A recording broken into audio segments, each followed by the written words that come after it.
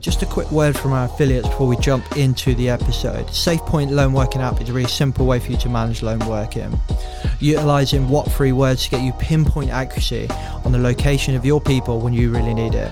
Get yourself a discount using the link and code in the description of this episode. Let's jump into today's podcast.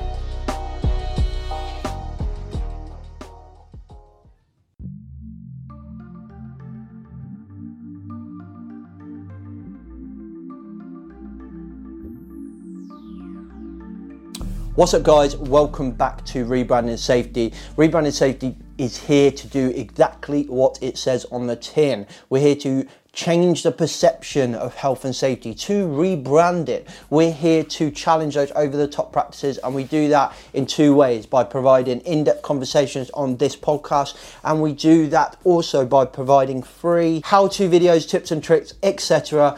on YouTube. So if you're new here, hit that subscribe button. If you're on YouTube, the bell so you never miss another episode. If you're on Spotify, it's follow. Whatever it is, just hit it. In today's podcast, it's less of me and all of somebody else, you'll be pleased to know. I barely say anything other than in this intro. This is a recorded keynote from the HSE Congress. If you don't know what that is, we've done a vlog of our 2 days there, so go and check that out.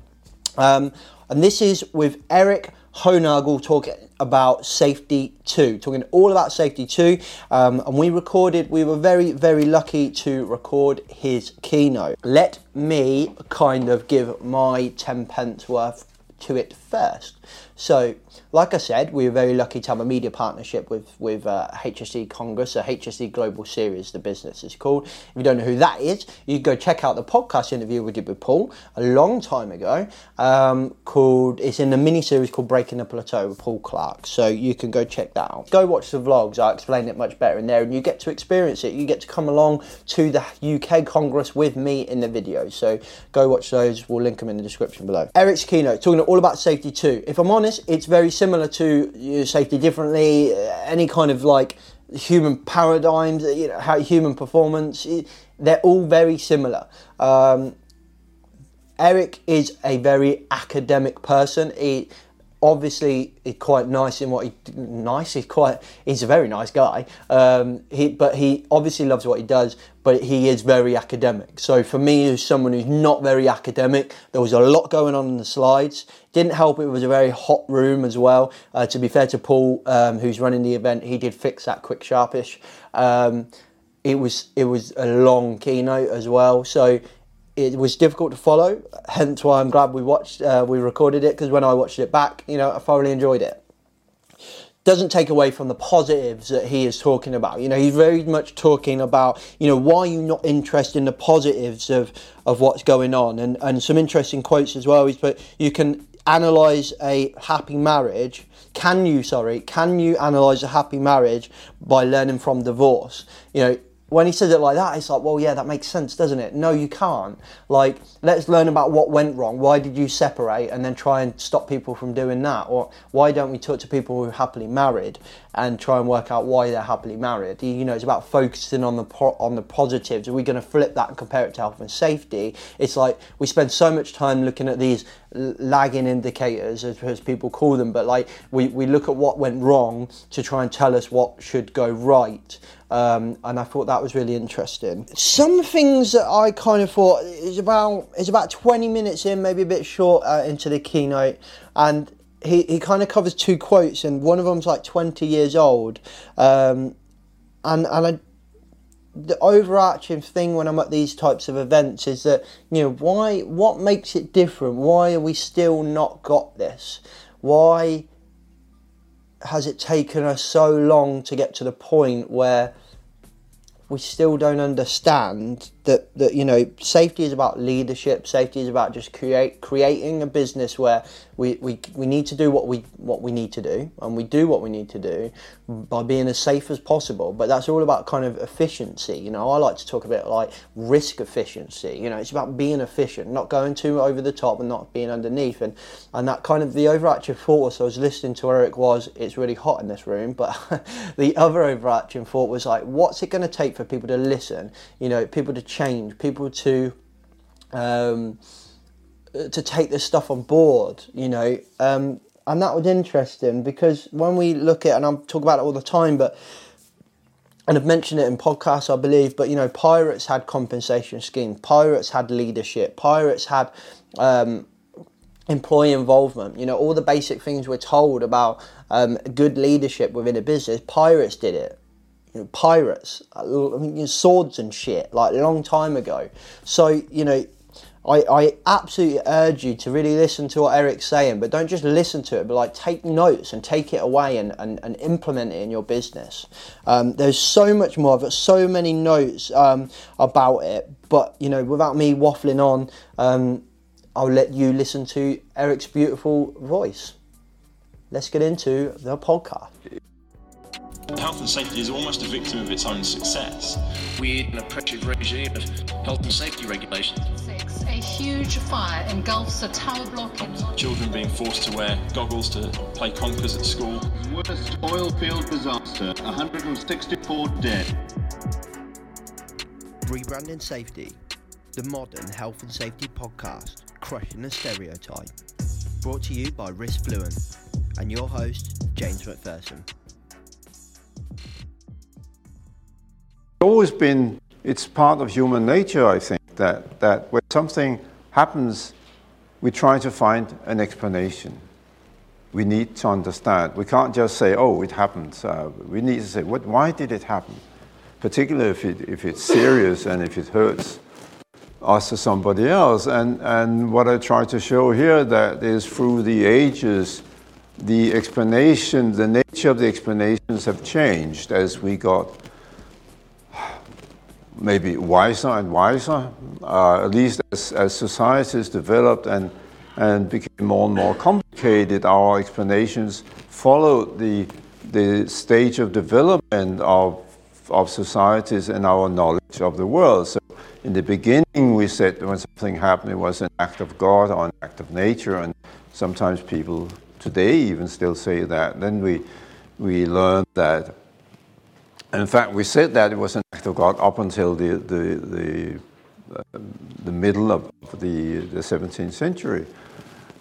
Then it became technical failures, and we knew technology could fail, and we could say, well, it happened because of a technical failure. And we started just standing up there in the tent, and sort of the roof is moving. And if we get a strong gust of wind or a storm and it rips it apart, then we'll probably say, we wouldn't say an act of nature, we would say it's a technical failure, they haven't secured it well enough, and so on and so forth. So we can explain it, we know why it happened.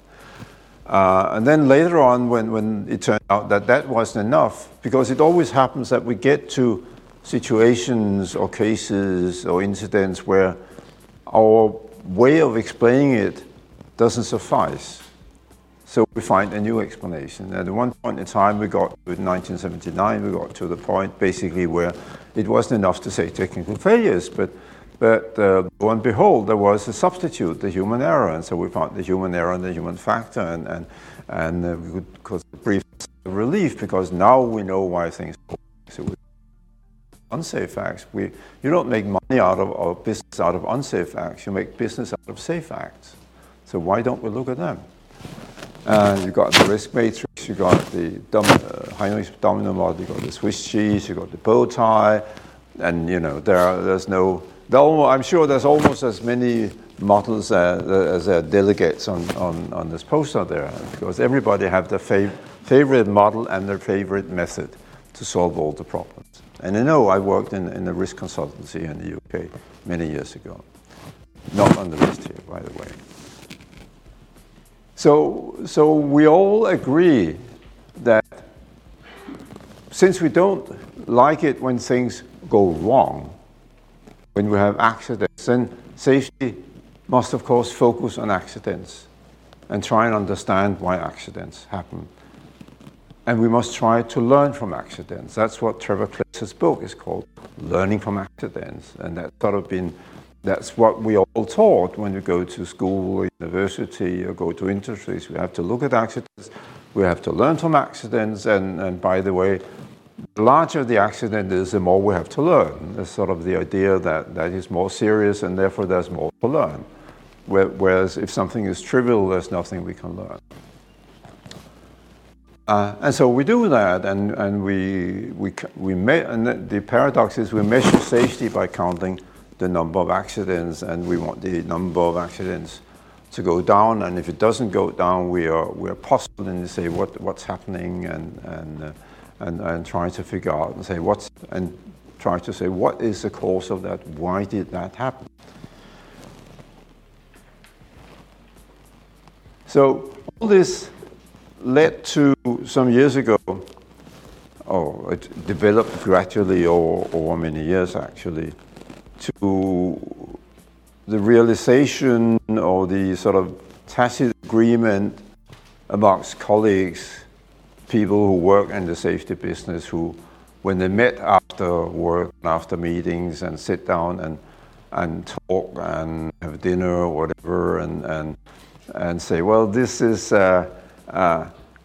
can't be all. This can't be it. I mean, it must be something else. This way of dealing with accidents, what we call safety, by trying to eliminate them and trying to, of course, we want to eliminate them. That's not the point. But trying to say safety is when we have no accidents.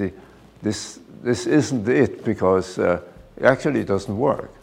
We should have had perfect safety by now if it worked. And so there was sort of this growing feeling that something was missing, and about 15 years ago, we had the first, it's more than, or more like 20 years ago, but 15 years ago we had the first meeting on resilience engineering. Basically a bunch of people happened to be able to get together because some sponsors were willing to sponsor a meeting not knowing what this was all about, which was very brave of them. And we got a group of people together and sat down and talked for a week. It's interesting, we organized this meeting. I was part of the people who organized it, and we said to people, would you like to come for a week and talk about, we have something we think we can call it resilience engineering. We don't have any idea about what it is. And you're not supposed to give any talks or presentation. We just want to sit down and talk for a week. And everybody said, yes, we'd love to do that. Strangely enough. And we did. And it turned out there was something in it, and it became resilience engineering. And later on, we sort of developed the ideas further and sort of said, well, really, we need to contrast two ways of thinking about safety. And the simple-minded way of contrasting something is to call it A and B, or black or white, or whatever. So we call it safety 1 and safety 2. Which I must say now, in retrospect, wasn't very smart. But we're not very smart people. But anyway, it stuck, because people like dichotomies. It's so easy to think in terms of dichotomies. So we have safety 1 and safety 2. And so basically, safety 1 is the label now that we use to describe how we have been thinking about safety for thousands of years. That safety is a condition or a situation where as little as possible goes wrong. And we all want that. Don't misunderstand me. Even the people that, if you want to call them safety 2 people, which I think is not a good term, but even people who think in terms of what they call safety 2 or whatever, I'll hopefully explain what it is. The aim is still the same, to avoid accidents, obviously, but the ways of doing it differ. That's the difference. The difference is not in the aim, the difference is in the approach and the method. So safety 1 is, so we define safety 1, or you could just call it safety, as this. A condition where the number of things that go wrong is as little as small as possible. And we need to understand why accidents happen. And this leads to a bit of a paradox, because we all say if we need to understand something better, we need to study it, right? And we need to understand safety better, right? So we need to study safety. So what do we choose to study? We choose to study situations where things have gone wrong. And the situation where something goes wrong, where it's an accident, is a situation that's lacking in safety. And the more serious it is, the more lacking in safety it is. So how do we think, or why do we think we can understand safety better by focusing on situations where we also say there's no safety? How can you study something when it's not there? And if you put it like that, this is a rhetorical question, of course. You can't. So the conclusion is, well, we need to study something that's there. So we need to say, what is safety actually? So what we do is, when we look at accidents, is we look at snapshots of situations where a system or an organization or a company didn't work as it should. We look at the snapshots. We analyze the snapshots. We try to understand why these situations happen by looking at them step by step and say what went before and why did it lead to that and what are the consequences. But we only look at them sort of in short sequences. We never go very far back and we never go very far ahead. But what we're looking at really is the absence of safety. And what I try to show by this diagram, you've got the sort of the curved line, which is called the limit of unacceptable performance. Below that, you have the unacceptable performance, obviously. Above that, you have the acceptable performance, which is this mess of gray lines, which illustrates that a lot of things happen there, but a lot of things that are changing and variable all the time. But we don't really know. That's why they're gray, because we don't look at them. So when we look at safety, we look at what goes wrong, and we look at the snapshots, and we analyze the snapshots, and we report the snapshots, and we know exactly how many snapshots we have. We know exactly how many accidents there are, but we don't know how many things that go well. As a case in point, I was talking to an airline last year, and they celebrated that in the last quarter they had 0 hard landings. And you know exactly how many hard landings they have every quarter. So I asked him, I'm a psychologist, so I'm allowed to be naive, so I asked him the naive question, how many landings do you have each quarter? And they said, yeah, we can find out, but they didn't know. And I thought, that's odd. Why are you not interested in the good landings, in the non-hard landings? Because that's what you want, after all, isn't it? That's what you try to have more of. Because if you have more of those, then you will have also less of the hard landings. But you get it in a different way. So one of my very clever colleagues, Marie de Vos from the Netherlands, put it like this. Is it possible to understand what a happy marriage is by analyzing and learning from divorces alone? And I'm sure you'll agree that the answer is no, it isn't. If you want to understand what a happy marriage is, you should look at what makes a happy marriage, not what makes a divorce. I mean, a happy marriage is not trying to avoid a divorce. I don't think that's a recipe for a happy marriage. I'm sure you'll all agree. This is a man who's been married twice. Anyway, but you know, it's a triumph of hope over experience, as Johnson said. But you can just turn it around and say, well, replace marriage and divorce and say, is it possible to understand what safety is by analyzing and learning from accidents and incidents alone? And the answer is no, it isn't. Safety is not just the absence of accidents and incidents. Safety is something in itself. So what is it? That's what we need to find out. So the consequence of that is, and of course I'm happy to quote other people to say, well, the problem is actually not safety in the classical sense of looking at accidents. The problem is something else. So James Reason, whom I'm sure you all know, said 20 years ago to the state, actually, safety is defined and measured more by its absence than by its presence.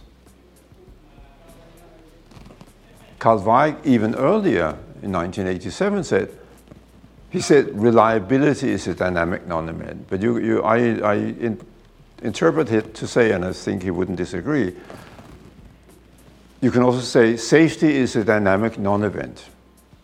It's the non-event that's interesting. It's when nothing goes wrong. So when nothing goes wrong, then we're safe. When something goes wrong, we are unsafe. So we need to understand why we have the non-events. And as I said, the non-events are dynamic, meaning that it's because we are able to keep things momentarily under control that we have the non-events. But we have to keep doing it constantly and continuously and work very hard at it. And he made a very, very good point. He said, non-events are invisible because they happen all the time. Therefore, we get used to them and we stop paying attention. So that's why in safety we deal with events that are out here, the low probability events. Much better than the laser pointer because the red dot is so small I can't see. So this you can see. So the low probability events and in our culture, if they're on the left side, they're bad. If they're on the right side, they're good. But it's the low probability events we're looking at. And they're visible. We get used to them. And if the tarpaulin there flew off, we would notice that, wouldn't we? Even if we were in here, because there'd be a noise and so on. But the things that happen all the time, like, when I went into the tent there, I heard the noise and I saw the tarpaulin waving. I guess the people who were at the stands in there, who have been there for half an hour and an hour, they don't notice it anymore. They just get used to it. And we all get used to things that happen all the time.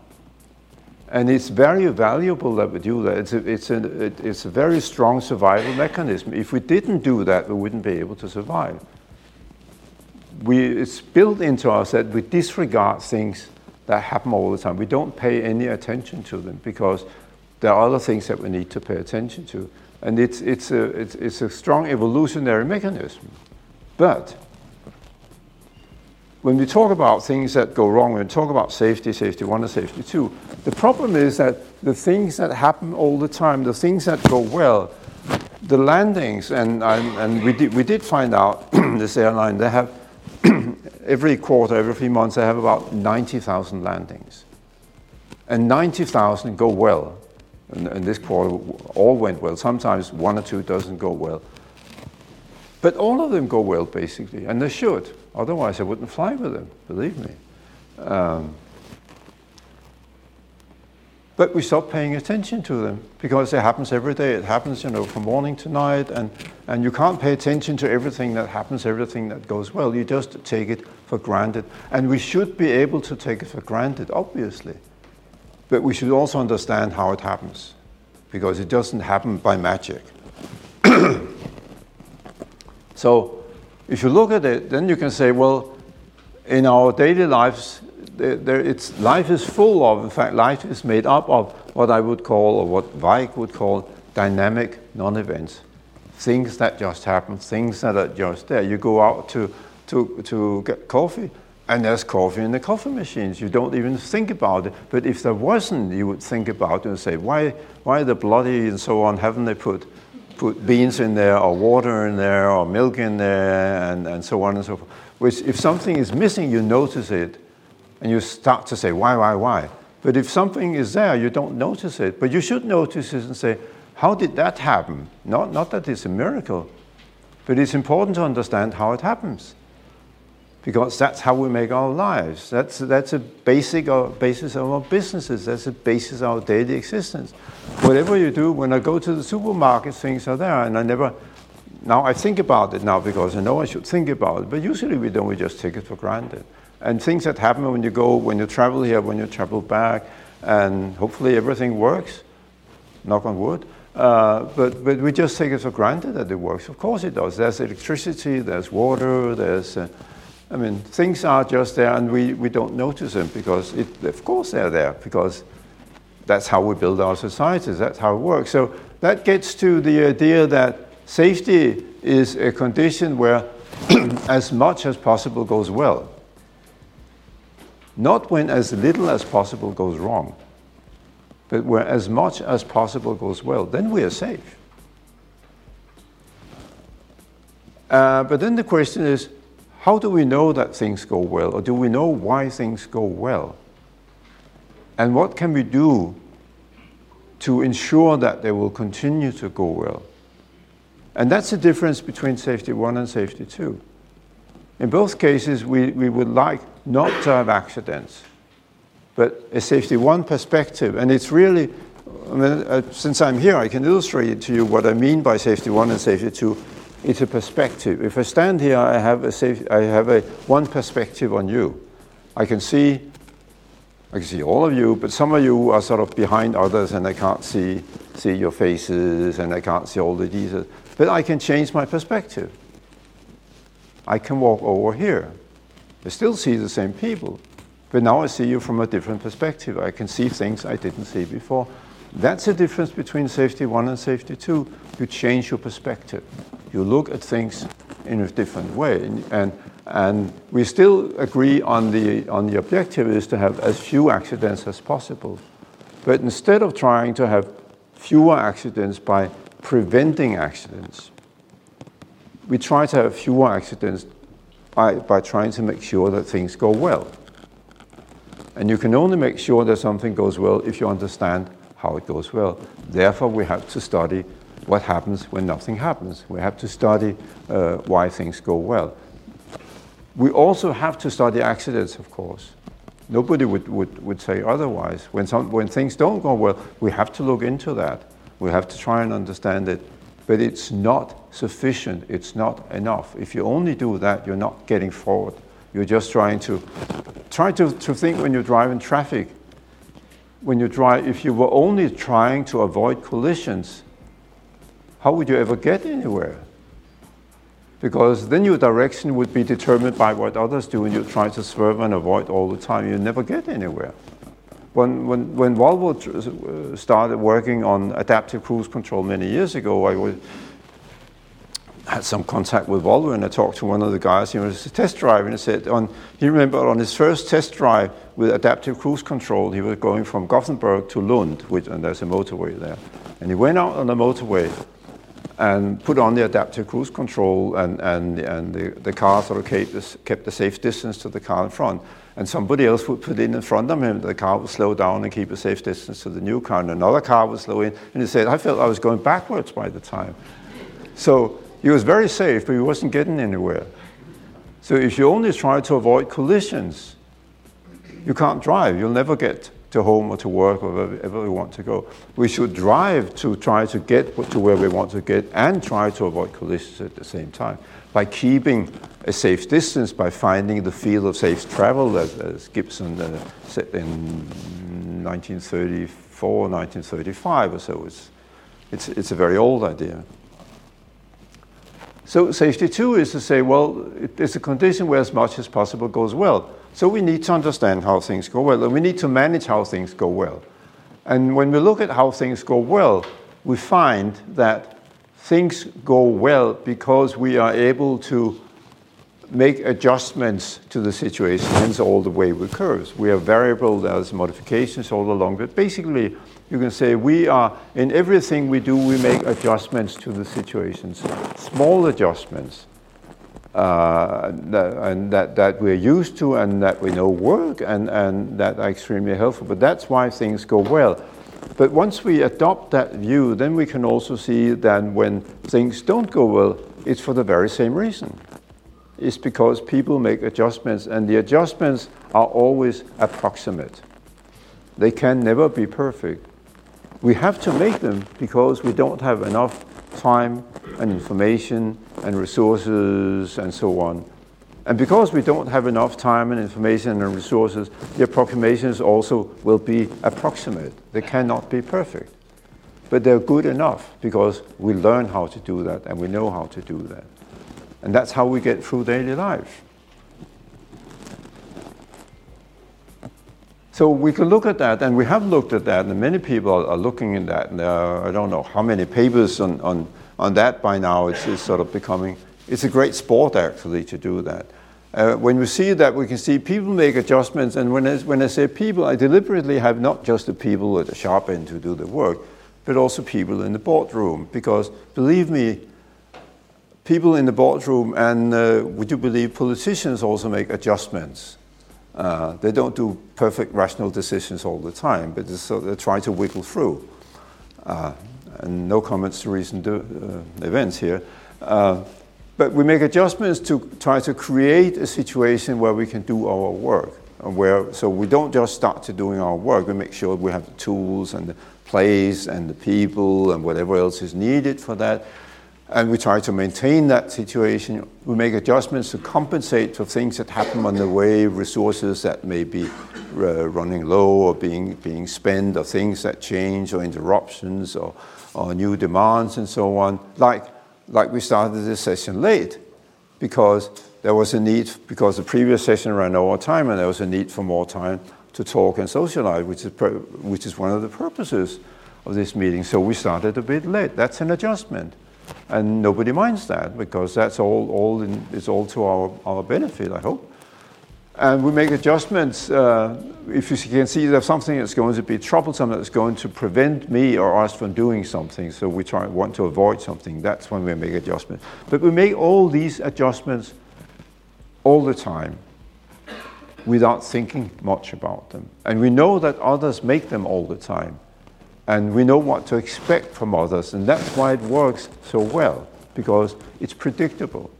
It's not predictable in the sense it's always the same things that happen, but there are patterns in it, and we get to know these patterns, we learn them, and they become predictable, and performance can then improve. And that's why we have what we call things that work well. Here I call it resilience performance, because I'm going to talk a bit about resilience and resilience potentials, but the performance above the limit of unacceptable performance, that's really what we're interested in.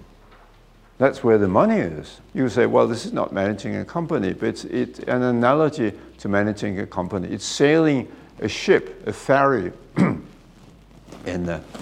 this is the archipelago outside Helsinki in Finland, which I don't know if you've been there, but it's full of rocks.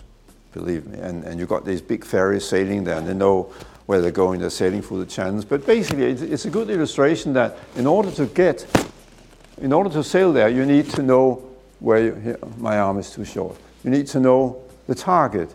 You need to know where you want to be. When you manage something, you need to have a goal. You need to know where you are. You need to know your position, because then you know the distance or the difference between your position and the goal. And the third thing is, you need to know how to move from where you are to where you want to be, right? It's very simple. It works very well if you talk about driving, sailing, flying, managing a production, a batch of something, or whatever, building something. The goal is usually well defined. You know what you want to achieve. The position, where are we now? What is the situation now? Is usually well known. And how to get from where you are to where you want to be is also something you know, because it's a tangible process. What about safety? What's the goal of safety? 0 accidents? Not really, I think. So what's a target for safety? And where do you set it? How do you set the target? So that's one thing. We're not really sure what the target is, except that we want to be safer. But that's a relative definition, not an absolute definition. Being safer is sort of really wishy-washy. The position, how do we know how safe we are right now, at this moment in time? Well, we know how safe, we know how many accidents we had last year, or the last quarter, maybe up until yesterday. But do we really know how safe we are now? So we have a problem. We're not really sure what the goal, the target is. We're not really sure what the position is, which means that we don't know what the difference actually is.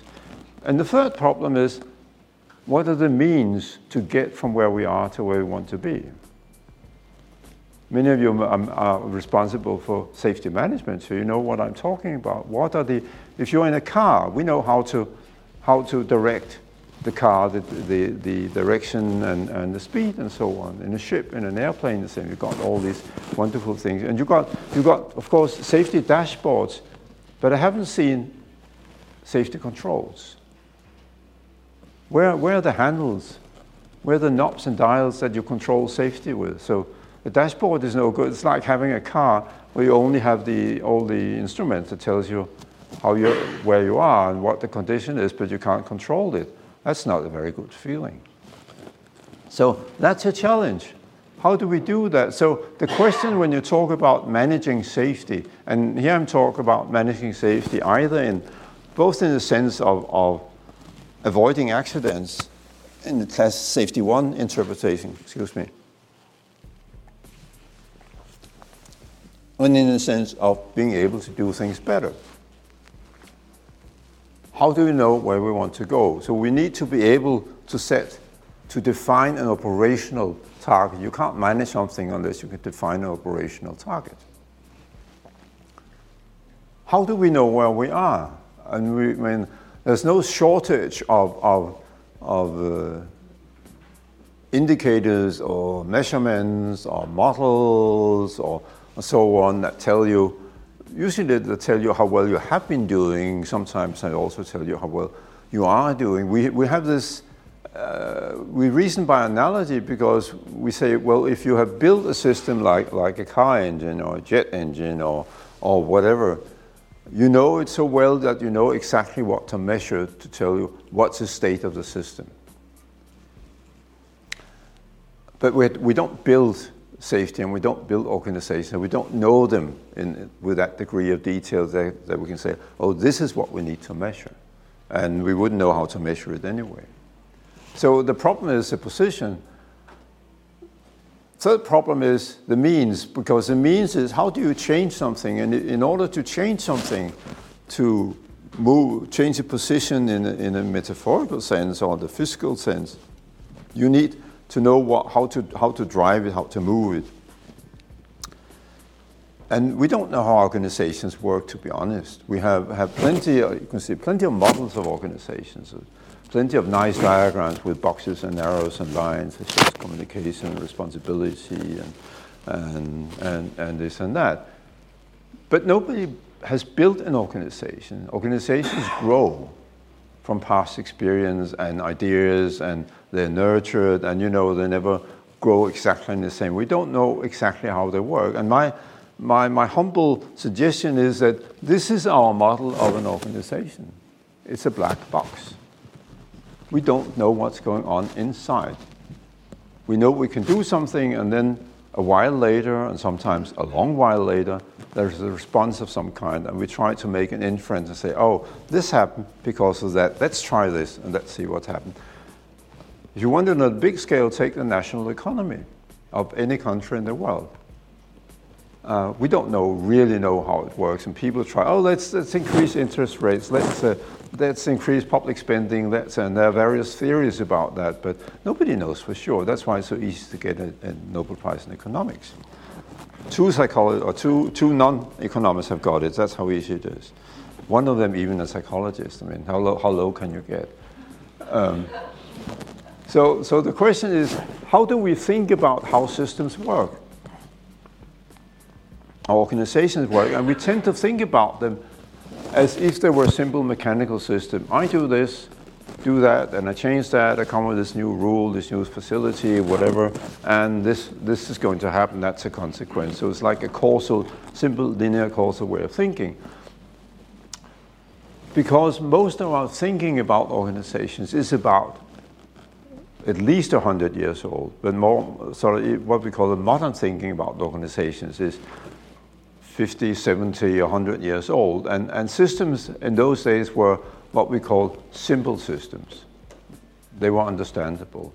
Then systems became complicated. We become what we call socio-technical systems that are more difficult to understand. I mean, in the first place, you can actually see what happens. When you get to complicated systems, you can't really see what happens. You can see people that are doing something, but a lot of what happens in here, and it's not observable. And today we have systems that are complex or intractable, even entangled, so we don't really know what's going on inside. But that's a problem if you want to manage them. You can't manage something you don't understand.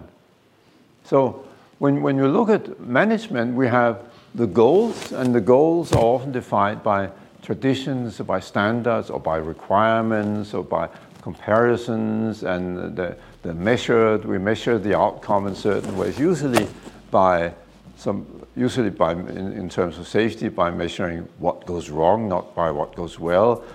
We do have balanced scorecards and performance indicators and so on, but not much really. When we look at the position, we have indirect measures of the position, and I'm coming to that because that's sort of really what I want to focus on here, how to know your position. But we don't really know very well. And that's why I have this map here, because in the old days when you had the map of sort of where you were, but weren't really sure where you were and what was happening there, that's what you wrote. Here be dragons. I mean, because there were unknown dangers here, and I think that's where we are very much. And when you come to the means, the steering wheel, what means do we have? How do we decide what to do? We have legacy, we have practices, we have current trends, we look at what others do and they seem to be successful, and we try to do that as well. There are many famous examples of that. But by and large, we really have a problem here.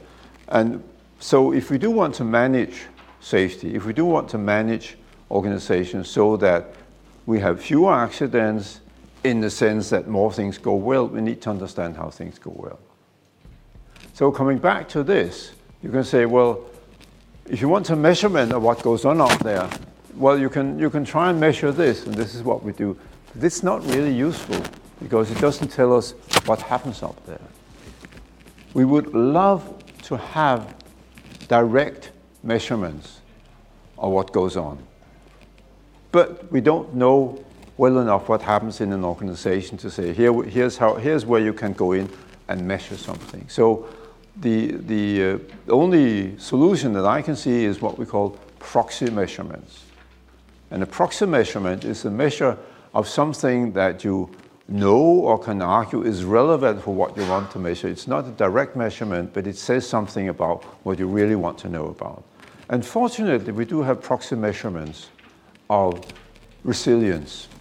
And again, coming back to resilience, what is resilience? Resilience is an organization can perform in a resilient way if it can function as required under expected and unexpected conditions alike.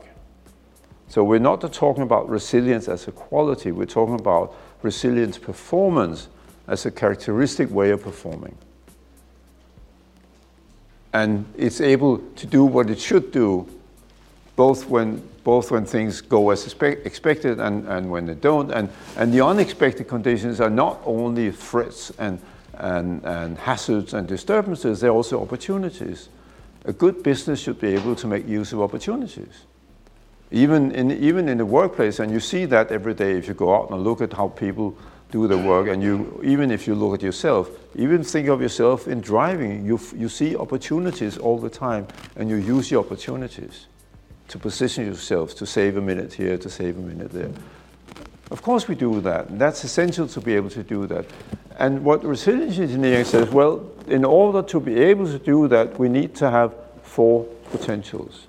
And these are the potentials to respond, the potential to monitor, the potential to learn, and the potential to anticipate. So we need to be able to respond when there is a need to respond. We need to be able to ready. We need to be able to respond to threats, but we also need to be able to respond to opportunities.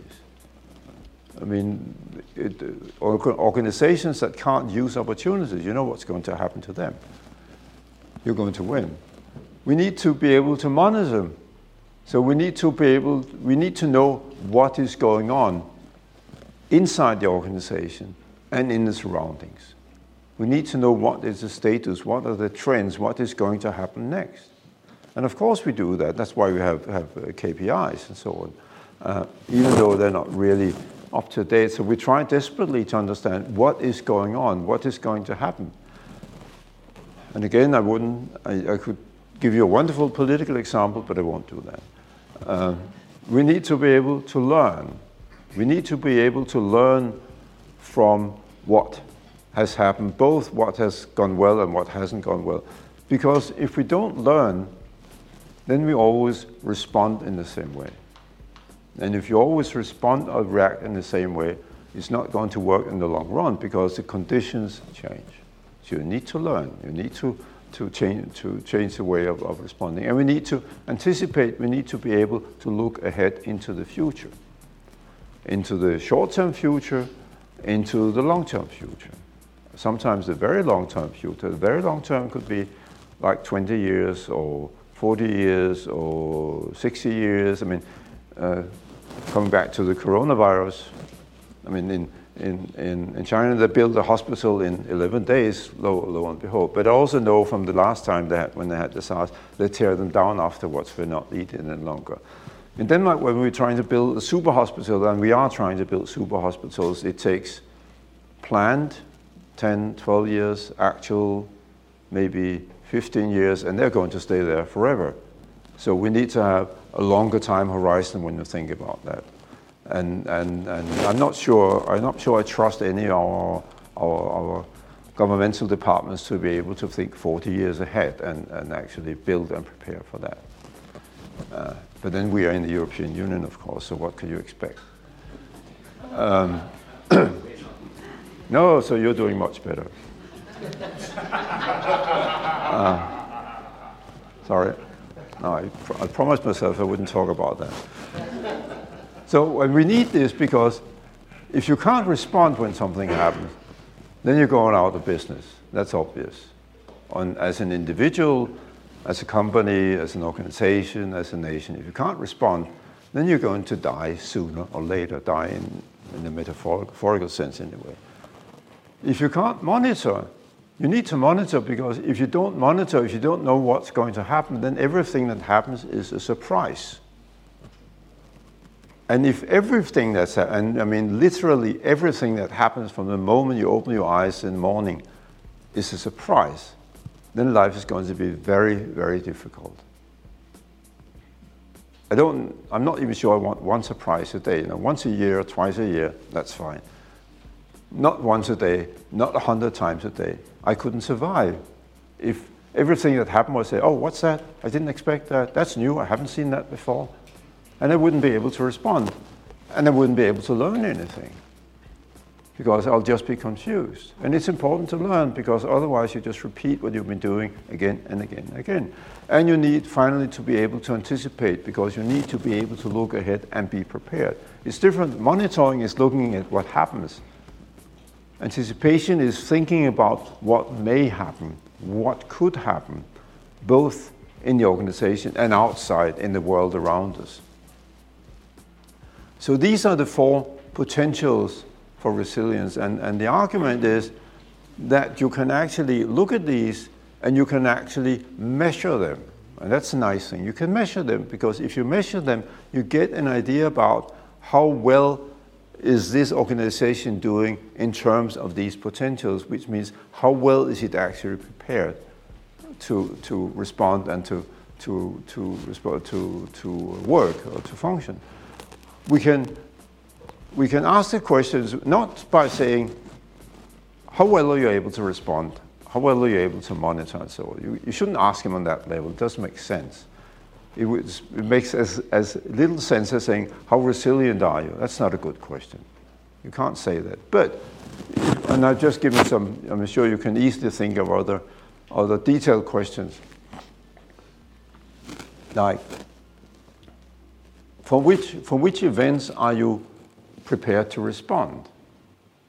What have you thought about? What are you prepared for? Are your preparations adequate? Are your resources adequate? How quickly can you respond?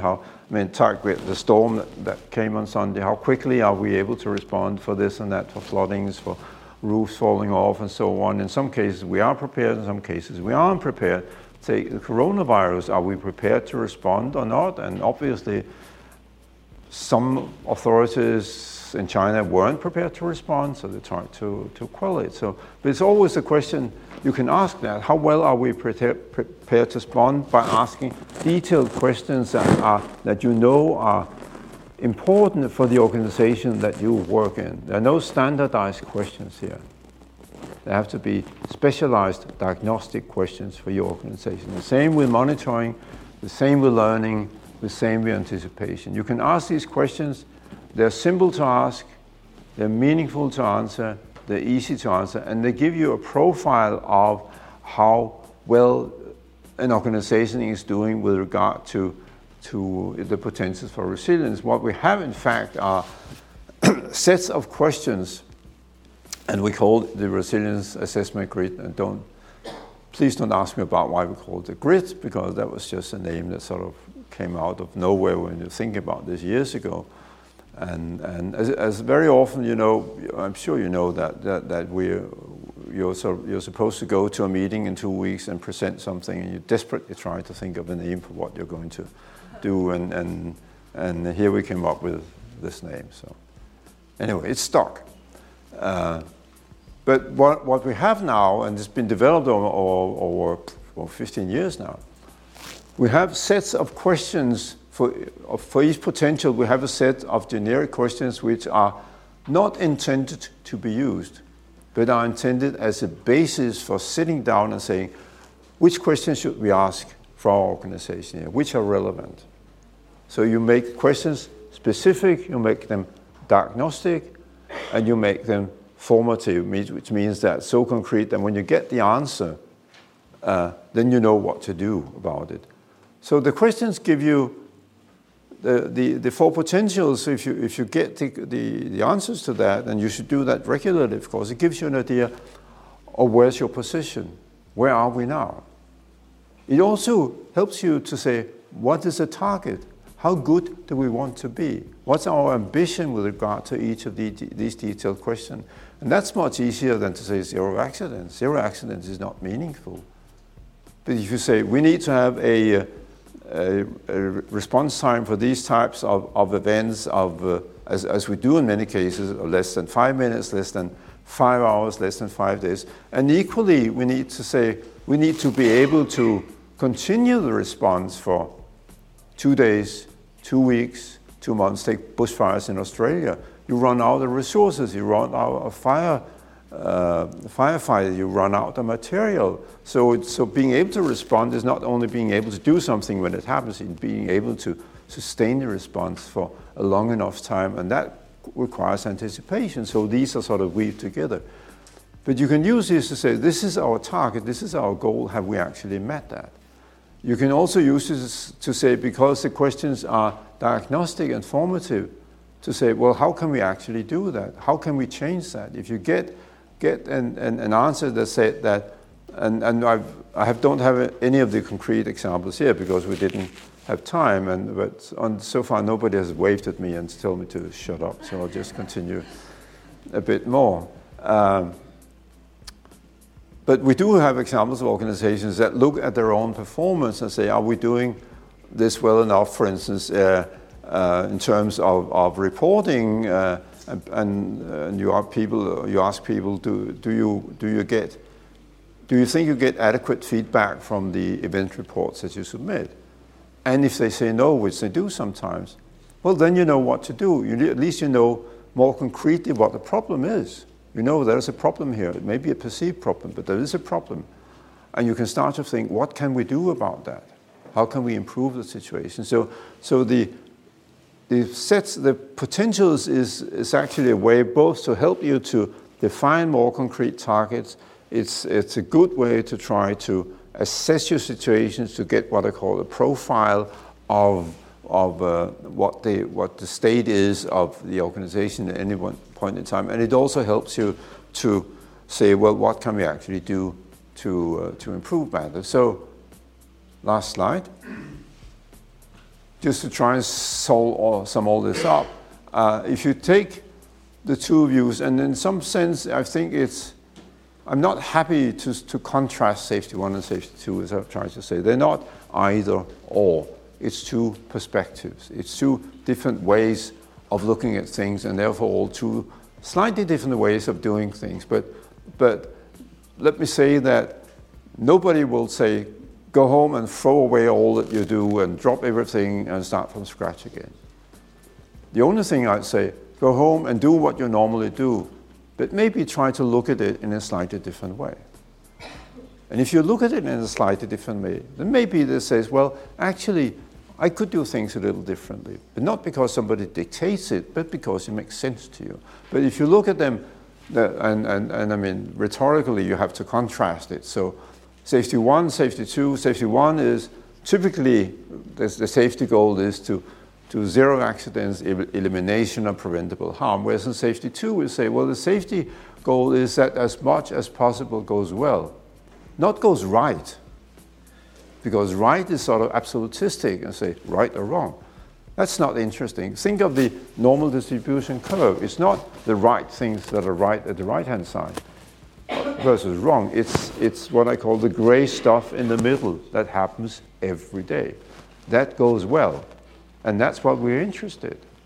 So the goal of safety 2 is as much as possible goes well. The means is, in safety 1, if you want to avoid something from happening, you need to prevent and protect. In safety 2, if you want something to happen, you need to support it, and you need to grow it. And of course, if you can make sure that something goes well, then it doesn't go wrong at the same time. So you've actually achieved what you wanted to do and achieve from a safety 1 perspective. Measurements, classical safety 1, in the classical safety world, we measure things that go wrong. We count things that go wrong. We count specific events. From a safety 2 perspective, we need to say, well, how do things go well? How can we get an indication, a proxy measurement of how things go well? And we know we can do that, and there are companies around the world that does that. And finally, I haven't said that much about that, but it's sort of implied in the thinking about it that because we always need to understand why does something happen. And what we tend to do is think about it in a linear fashion. We say, well, this happened because that happened, and that happened because that happened, and so on, because that's nice and easy. And in fact, we have built the world like that, because I do something and it has a consequence. And when I press this button the next time, the next slide will show. I'm on my last slide. You know, my usher is coming in to throw me out.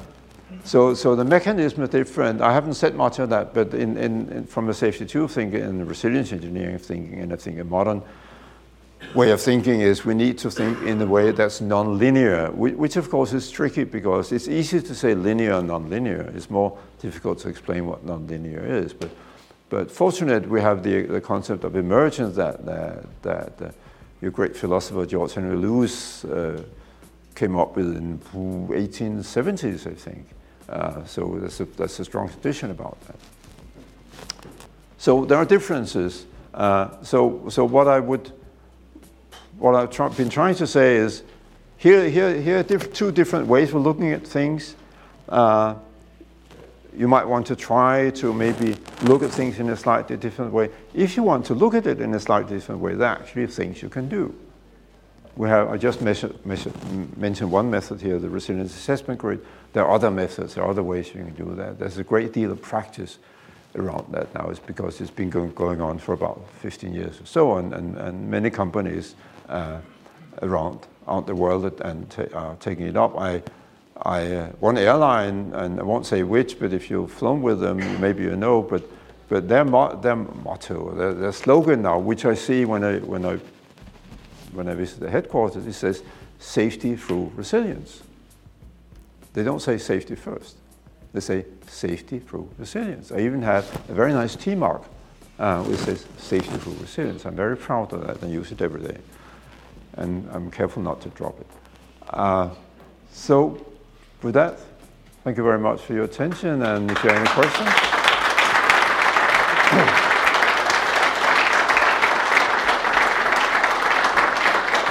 Okay, guys, I hope you enjoyed that podcast, that recorded keynote from Eric. You know, he talks about so much. If you watch the video version, you'll be able to just see the slides. I think it's up in the top left-hand corner. apologies for, if at times it feels a bit choppy. It was a very hard event to record, this keynote, and we got there in the other end, and we had to chop some bits about, but we got the gist of it basically. But a very, very good podcast, a very, very good keynote. Talking about the premise of Safety 2 is understanding everyday performance. I really like, it was one of my favourites from his speech, and it's achieved by trying to make sure things go right, not avoiding things going wrong. And that reminded me very much of when we had Ron Gann on the podcast, who said, we don't get what we want by focusing on what we don't want. And I thought it was very similar. And like I said before this podcast, all of this stuff is very similar. All of this stuff, is connected. So, don't be bogged down if you're listening to this and thinking, oh, maybe Safety 2 is what we need, but I like safety differently, or whatever, human performance. It really doesn't matter. What you need to do is create your safety, your way of doing that. And that's whether that is either if 2 or 3 things from this podcast, this recorded episode of Eric, or inspires you to go on a workshop and fully nail down on Safety 2, and that's what you do, then that's fine. Or it's take a couple of notes from this and listen to Ron talking about safety differently. Go and read Sidney Decker's books. Whatever. Go and listen to Sonny Gopal's podcast, where he does an amazing interview. I think it's like 5-part interview with Professor Scott Geller about behavioural-based safety. You could take bits and bobs from all of that and create your safety. So don't get bogged down in trying to pick one system to fix everything. There is no silver bullet, okay? There is your bullet that works for you. Find it. I'll catch you next week in the podcast. Safe.